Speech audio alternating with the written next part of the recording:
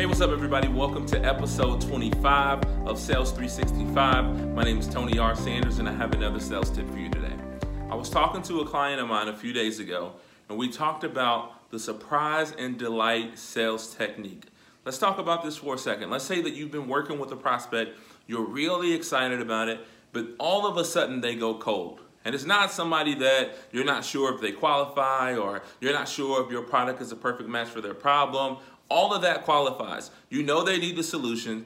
They've told you that before, but somehow through the mix of things, they've gotten busy, they've lost track, and you can't get a hold of them anymore. We want to go with the surprise and delight technique. Here's what I want you to do. I want you to cyber stalk them.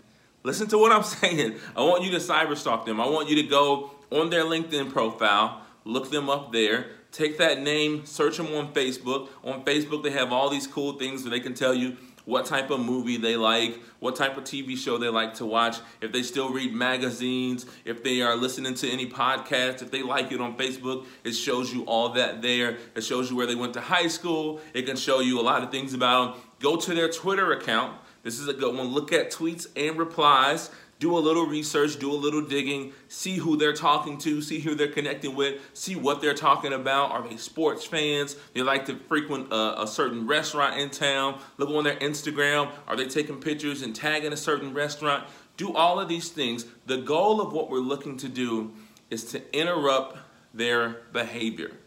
They're scrolling through emails. Everybody's sending them emails. You're sending them emails. I'm sending them emails. Everyone is sending them emails. Everyone is sending them direct mail pieces. They're not paying attention to any of that. But what they would pay attention to is if you went through their Instagram and you see that him and his wife love to go to the Eagle's Nest restaurant, and you called them up and you got a $50 gift card and sent it to his office and followed up with a phone call, email saying, hey, did you get my gift card for the holidays?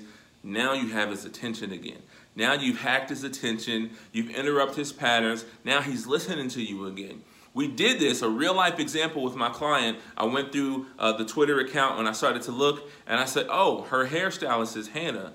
If we call Hannah and say, I want to pay for her next hairstyling, she's going to remember that because she told us that beauty was important. She knows that her appearance is important. Those are some of the things you got to think about when a lead goes cold. You have to figure out how to interrupt their patterns, interrupt their behaviors, get back in front of them, and kind of shock them out of it again. Man, that's a good sales tip. I'll see you guys tomorrow.